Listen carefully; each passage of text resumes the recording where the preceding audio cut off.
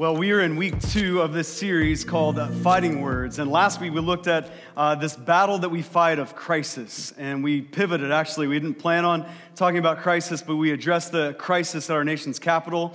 But not just that crisis, the multiple streams of crisis that we're all facing in our lives, in our world, but particularly over these last 10 months. And so I'm not going to re-preach that sermon, but it will apply to this crisis that we're going to talk about today of hurry. And so go back and listen to the sermon on crisis, but today we're going to talk about another crisis for many of us in our culture, which is hurry, and how do we fight against that? How do we fight specifically with the promises of God as the people of Jesus against this battle of hurry? And the reality is, as I thought about this sermon and prayed about it this week and looked about our culture, I realized that many of us, we're not fighting a battle against hurry, we're fighting a battle against rest. That many of us in our culture right now, we are butting up against the way creation was designed to function, that we're supposed to work, but we're supposed to rest. We're supposed to move forward, yes, but at some point we have to stop. And many of us in our culture, we fight up against that. We see how far we can push our limits. We don't embrace limits. That would be weak. We push limits as far as we can. And there's so many ways that we do that. I just boiled it down to 3 categories of expectation, information, and distraction. That expectations, that umbrella that includes your job and your school, if you're a college student or a young professional, and all the different things that you're doing in your life, not just to succeed, but for a status.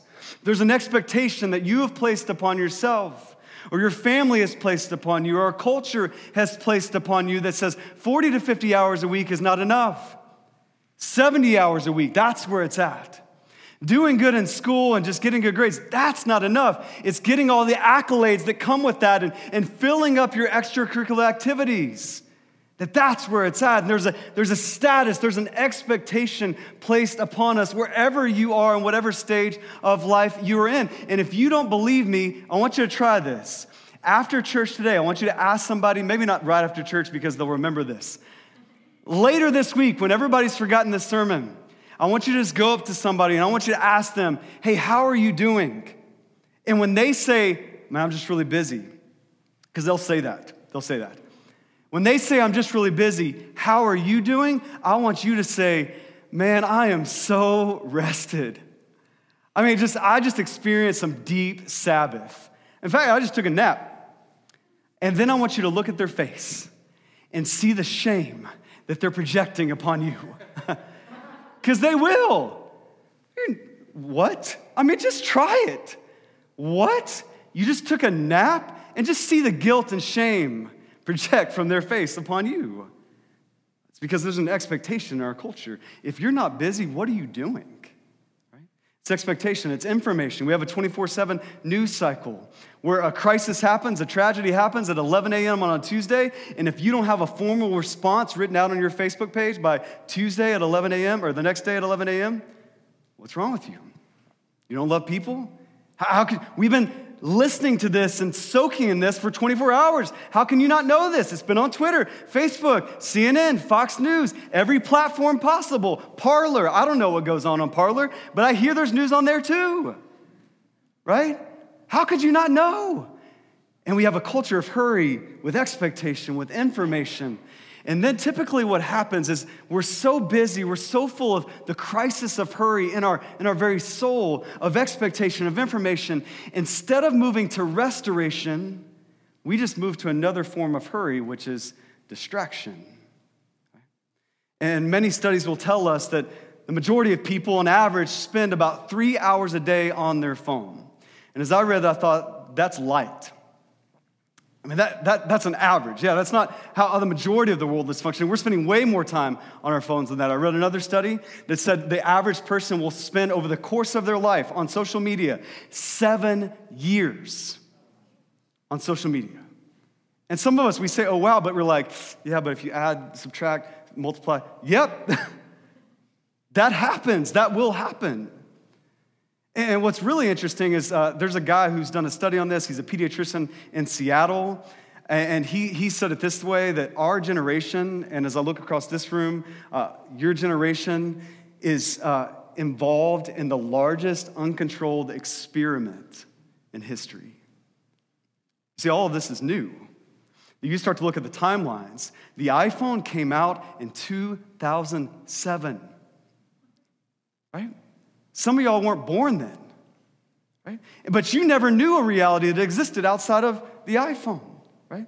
And so this has drastically changed our lives. We have hurry and expectation, information, and now distraction, and it's connected to us like an IV in our phones. Never leaves our side. Right? So we have a culture of hurry that we need to fight against with the promises of God. So how do we do that? Well, here's our promise. If you take notes, write this down. How do we fight this battle of hurry? We live in the promise of that God is in charge of our salvation, our eternal rest, and our success. I thought about just stopping with God is in charge. You see, many of us, we continue in this culture of hurry because we don't recognize, hey, we're not in control. We can let go. God is, in fact, he's in charge not just of our daily success, he's in charge of our eternal rest. And so if we trust him, we can rest, right? So that's the promise that we're going to dig into as we go along here. Our first point is this, is that we need to have a rhythm of rest. We need to have a rhythm of rest. I see that in Genesis chapter 2, verses 2 through 3. It says this, "And on the seventh day, God ended his work which he had done. And he rested on the seventh day from all his work which he had done. Then God blessed the seventh day and sanctified it, because in it he rested from all his work which God had created and made." So as we look at this culture of hurry in our day that we're all battling up against, you need to see God ordained a culture of rest, a rhythm of rest at the very beginning of the universe. Right? What do we see? God worked and then he rested. Then God blessed that seventh day. He sanctified it. It wasn't just like ceasing. It was worshiping. It was nourishing. It was abiding. It was meant to be that from the very, very beginning. We were meant to work and then rest, move forward and then stop. It's how the universe was designed to function.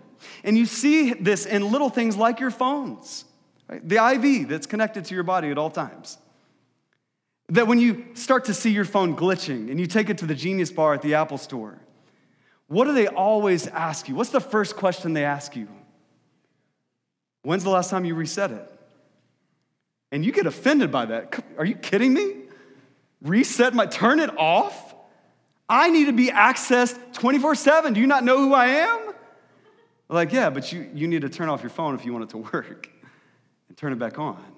So that even little things like that have to be turned off and then turned back on. As you look at our universe, we have a reminder of this every day in Phoenix right now, about 5:17 p.m., when the sun begins to set. It's a rhythm of rest. It's woven into the very fabric of our universe. And it should be woven into us, right? And we're catching up with this rhythm that God started at the very beginning of all time. We're catching up with it just now in 2020 and 2021. That we're starting to see studies about work weeks and who's most productive. And the reality is, just because you're more hurried doesn't mean you're more productive. And so we're seeing books like the 4-Hour Work Week. I think that's a little extreme, right? Maybe you're pulling it off. Congratulations. But we're starting to see like, hey, 60 hours, 70 hours, you're actually being more busy doesn't make you more productive. In fact, I read a study that said the ideal work week to be as most productive as you can, not even talking about rest, is 50 hours a week. Which if you break that down, that breaks down into about 6 days a week. 6 days you work, 1 day you rest. Tracking with me?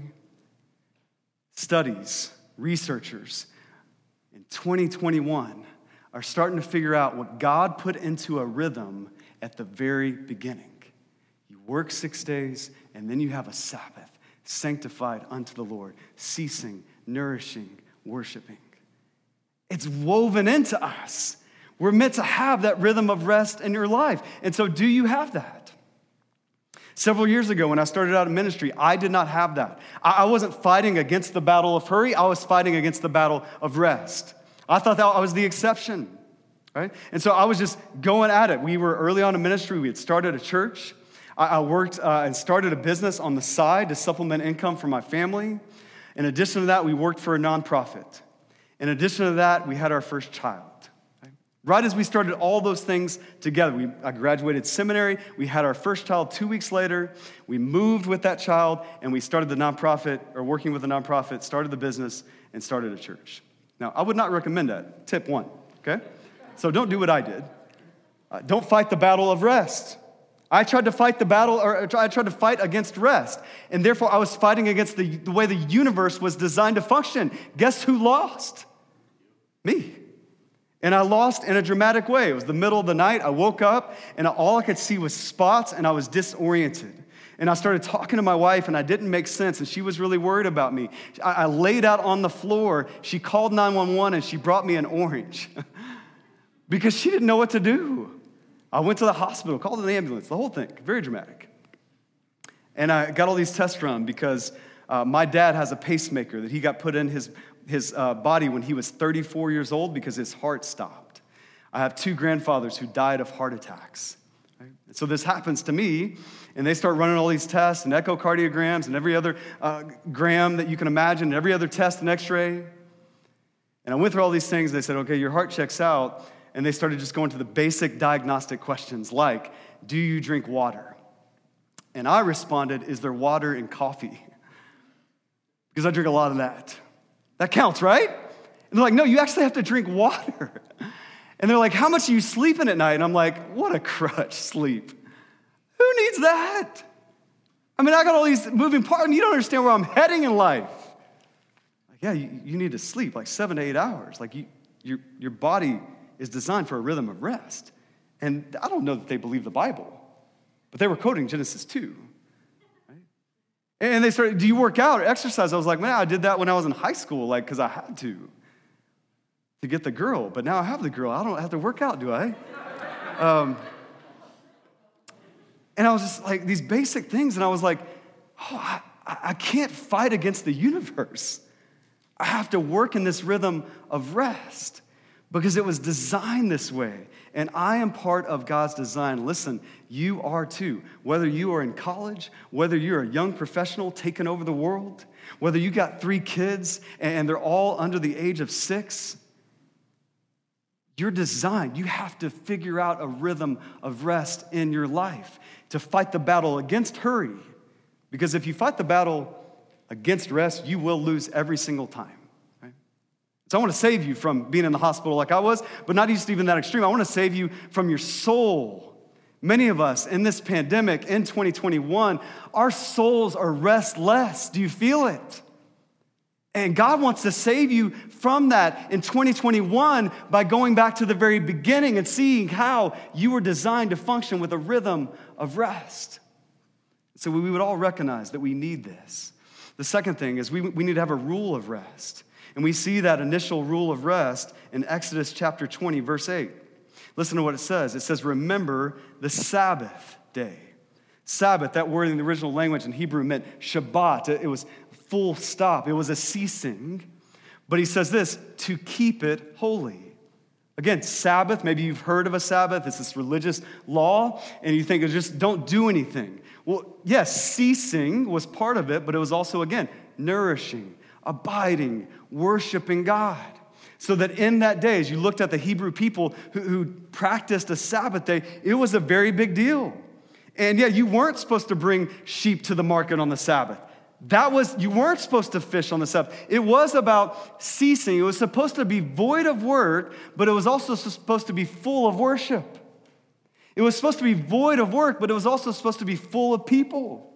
And so what you see is many people in that day experienced Sabbath around the table. And they would have this gigantic feast, and they would talk together, and they would laugh together, and they would pray together, and they would thank God together. And you have this, remember the Sabbath day and keep it holy, sanctified, set apart unto God. From the very beginning, this was in the 4th commandment. This was what the law of Sabbath was about. And what's interesting, if you look at that law, it was the longest commandment of the 10 commandments. And it was also the first commandment after the first 3 that were essentially all the same. Hey, worship God and don't worship other gods. That's the summary of Commandment 1, 2, and 3. The very next commandment, the longest commandment, which actually is verses 8 through 11, is all about rest. Why? Because in their day, God was showing the Israelites how to do something they had never done before. You see, in their day, God had rescued them out of slavery where all they knew was work. In fact, they had been in Egypt in slavery for about 430 years. But just think about what that must have been like. These people who were hearing, remember the Sabbath day, keep it holy. They're thinking, I've never rested in my life. And not only have I never rested, I never saw my mom or dad rest. And I never saw my grandparents rest. 430 years, all we have known is work. And so God says, hey, after you get worshiping me as your only God, here's the next important thing. Here's the longest commandment. Here's the very next commandment. You need to rest. You need to remember it, and you need to keep it because you will forget it because it's not something you're used to doing. Listen, we are not enslaved to Pharaoh, but many of us are enslaved to our phones, to our status, to our success, to our expectation, our information, our distraction. And many of us, we're hearing, remember the Sabbath day, keep it holy. And we're hearing that and we're saying, I've never experienced that.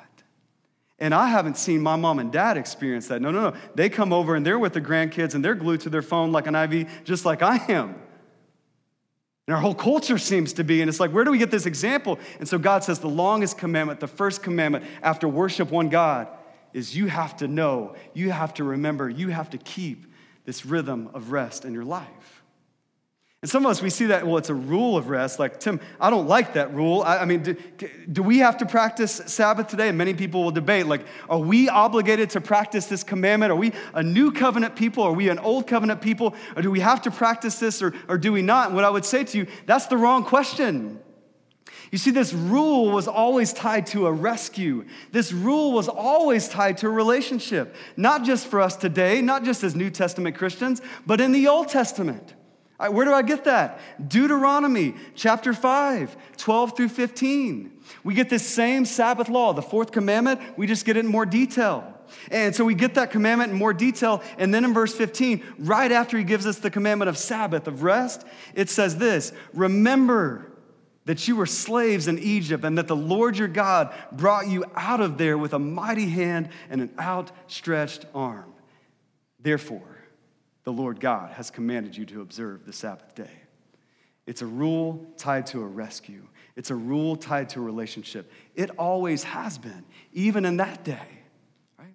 And so we would do well to remember the promise. God is in charge of our salvation and our success. God rescued us so we can rest. God did all the work for us eternally, for our souls, so we could have eternal rest. He did it through the cross. God worked perfectly so that you could rest. And so instead of debating this rule, we should embrace the rescue and start practicing rest. That's the motivation. That's the inherent meaning behind the fourth commandment. We can still practice that today. The third thing is we go back to a relationship of rest. We have a rhythm of rest. We have a rule of rest. But it ultimately leads to a relationship of rest. We see this in the New Testament, Matthew 11, 27 through 30. Jesus says, all things have been handed over to me by the Father. And no one knows the Son except the Father. And no one knows the Father except the Son. And anyone to whom the Son chooses to reveal him. What Jesus just said is he's in charge. He says, you want to be rightly connected to the God of the universe? You know how you do that? Through me. He has all authority.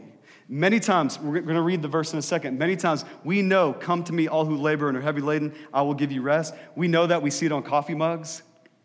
We're very familiar with that verse, but we don't read right before that the relationship, the rescue, the authority. Why can Jesus say what he's about to say? Come to me and I'll give you rest. Because he's in charge of your salvation and your success. You see, many of us, our problem with busyness and hurry, it's not our schedules, it's our Savior. Our Savior isn't Jesus, the only one who can access peace eternally with God, our Creator, eternal rest. Our trust is not in Him. our trust is in that job. It's in that status. It's in that grade. It's in that school. It's in that relationship. It's in that text message. It's in our status on Facebook and Instagram. It's in those things functionally. And right away, Matthew 11, he's tying together, hey, this is a rule and a rhythm of rest, but it's directly tied to a relationship and a rescue. So once Jesus establishes that, I'm in charge of your salvation and your success, he says, verse 28, so you can come to me, all who labor and are heavy laden, you're crushed, and I will give you rest. Take my yoke upon you. Learn from me, for I'm gentle and lowly in heart, and you will find rest for your souls. For my yoke is easy and my burden is light. And some of you, as you just read that and analyze your life, and you should do this, all who labor and are heavy laden. Some of you, you have a weight on you. That's what it means, heavy. How many of you feel heavy today? How many of you feel heavy in the midst of a pandemic and the crisis, the multiple streams of crisis that we talked about last week? I was thinking about it this week. We have nurses in our church, one in our community group. We were just asking her, yeah, Ruth, how's the capacity in the hospitals? With a smile on my face. Just, how you doing? How's the capacity? Oh, it's full. And it has been that way. Oh, yeah. Man, I see the pandemic this way. You see it in this way. Gosh, it's just heavy. Educators. I've mentioned before, and school board, I hope you're watching, Madison ISD. My kids are in online school. It's not working out too well. It's hard, right? I've mentioned that before, but listen, man, what a job. Our school boards and our teachers, if you work in education, you feel heavy. You need counselors, we have counselors in our church. You feel heavy. Depression at an all-time high, suicide rates at an all-time high. As a pastor, you feel heavy. Many of us, we read that. If we just stop and rest for a moment and speak a little slower and take a deep breath, and we look at our lives, and whether you're in those vocations or not, you think, yeah, I feel heavy too, Tim. I mean, physically, financially, spiritually, emotionally, mentally, feel heavy. And here's what we do. We don't look for another circumstance. We fix our eyes upon Christ. You see, as you start to unravel, yeah, I do feel heavy and hurried. You don't look for, but when they get the vaccine and herd immunity, right? Is it 40% or 70%? I'm asking, does anybody know? Because I'm so confused. I mean, when is it going to be? Is everybody going to get it? And then that circumstance, that'll pull me out of being this crushed, heavy laden state. No. That's not the solution. And many of us will look at, well, I have kids, and they're all little, and they don't take naps. They're fighting the battle against me, and they won't rest ever. And when they grow up, and maybe when they graduate and go to college, then I'll be able to take a nap. He says, no, that's not where you come. He gives you an invitation personally. He says, come to me. I will give you rest. Learn from me. That the promise of rest is in a Savior, not a schedule. A Savior, not a circumstance. Whatever stage of life you're in, whatever hurry, crisis of hurry that you have in your heart and soul and mind right now. And so I would just ask you, man, don't move forward in your day without recognizing, if you're heavy, it's good to recognize that so you can start to unload that heaviness to God. You see, if we don't do that, if we don't take this moment, you're like, Tim's getting very quiet and slow. How long are we going to be here? Is he wrapping up soon? This is different. You know why I need to have that moment? Because we all need that moment to recognize the heaviness. Just to admit it. As Americans, we're heavy. Because if we never have that moment, then what we do is we just continue in hurry. And not just hurry, we continue in complaining instead of praying. So that's what I found in my life is when I'm hurried and heavy and I don't stop to recognize it, I just find myself complaining, right? And people, like my wife is really good. She's my accountability partner. She'll ask me well, are you praying? And I say, well, does complaining without anybody around count? She's like, well, do you feel less hurried? And I'm like, no. And she's like, well, you're doing it wrong. You see what Jesus is inviting you? He's giving you a personal invitation to come to him, learn from him. He wants to take your heavy laden. He wants to take your burden. That's what prayer is. This 21 days of prayer and fasting, we're not just trying to be mean to you by saying, put down your phone and get on your knees and pray. We're not just removing things out of our lives. We're replacing these things that are causing you to be heavy. We're replacing them with a God who wants to give you rest. He wants to transfer the burden of your heart onto himself. He wants to be your yoke. And so will you let him be that? Or will you continue in your complaining instead of praying? And listen, some of you are thinking, well, Tim, but yeah, I'm still going to be a nurse, or I'm still going to have this problem financially. I'm still going to have some of this circumstance in my life. Yeah, you may have the same circumstance, but you won't be the same in your character. You may have some of that load still there, but you won't have to carry it all. Jesus will carry it for you, and you will have transferred the burden. That's what Jesus is inviting you to. It's a relationship of rest. Jesus is the means and the end of our rest. He's how we get rest. It's him, not a circumstance. He's the means. Have you come to grips with your heavy ladenness so you can transfer it over to God? He wants to take it. He's the means to your rest, but he's also the end. Matthew chapter 12, we're not going to read it, but Jesus is out and about with the disciples, and he's doing things on the Sabbath. And so as it is the way with Jesus and the Pharisees start to critique and criticize him. And Jesus makes this scandalous comment. He says, I am Lord of the Sabbath. What do you mean by that? I'm the point of the Sabbath. The Sabbath was meant to be a removal of other things to be replaced with relationship with me. It was meant to be a ceasing, yes, but also an abiding. And so he says, I'm the point of the Sabbath. I'm the end. And so the end isn't silence and solitude. The end isn't a mindfulness app. The end isn't yoga. This is what we find in our culture, right? And I'm not saying all those things are bad. I'm just saying they're not enough. Because when you get the mindfulness, you get the mindfulness app, you get the rhythm down, you get the 7 to 8 hours of sleep down, you get the water, you get the working out down, and then where does that leave you? Is that the end? Is that the solution to hurry? No. Amen? No. Otherwise, 2021, don't you think all of us would be at peace and rest by now? We have more apps than we can ever imagine. We have sleep metrics. We can put on a Fitbit and it will tell us exactly how much REM sleep we've had. If it was that simple, all of us would be so restful right now. And yet we're not. So Jesus is the means, but he's also the end. It's being with him. It's a ceasing and an abiding in him. And that's what we need. And that's what Jesus invites us into. It's a relationship of rest that we recognize that promise. God, you're in charge of my salvation, of my eternal soul rest. So you're also in charge of my success. And I can give up things and replace them with you, and you have me. Not about my schedule, it's about my Savior. Right? That's the way rest happens. So, 2 things as we close. How do we make this true for us? Man, I had so many notes. This sermon was so hard to boil down because there's so many practical things I could tell you. Here's what I would tell you is there's 2 books that I leaned on heavily for this.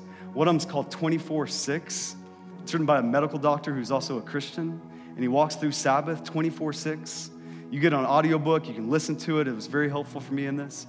Another book called The Ruthless Elimination of Hurry by John Mark Comer.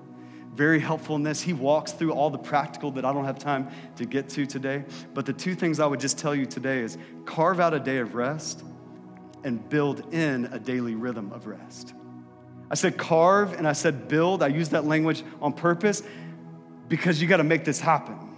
You got to fight this battle. It's fighting words. We have to fight against this battle of hurry. It's not just going to come upon us. We have to fight. We're in a culture of hurry.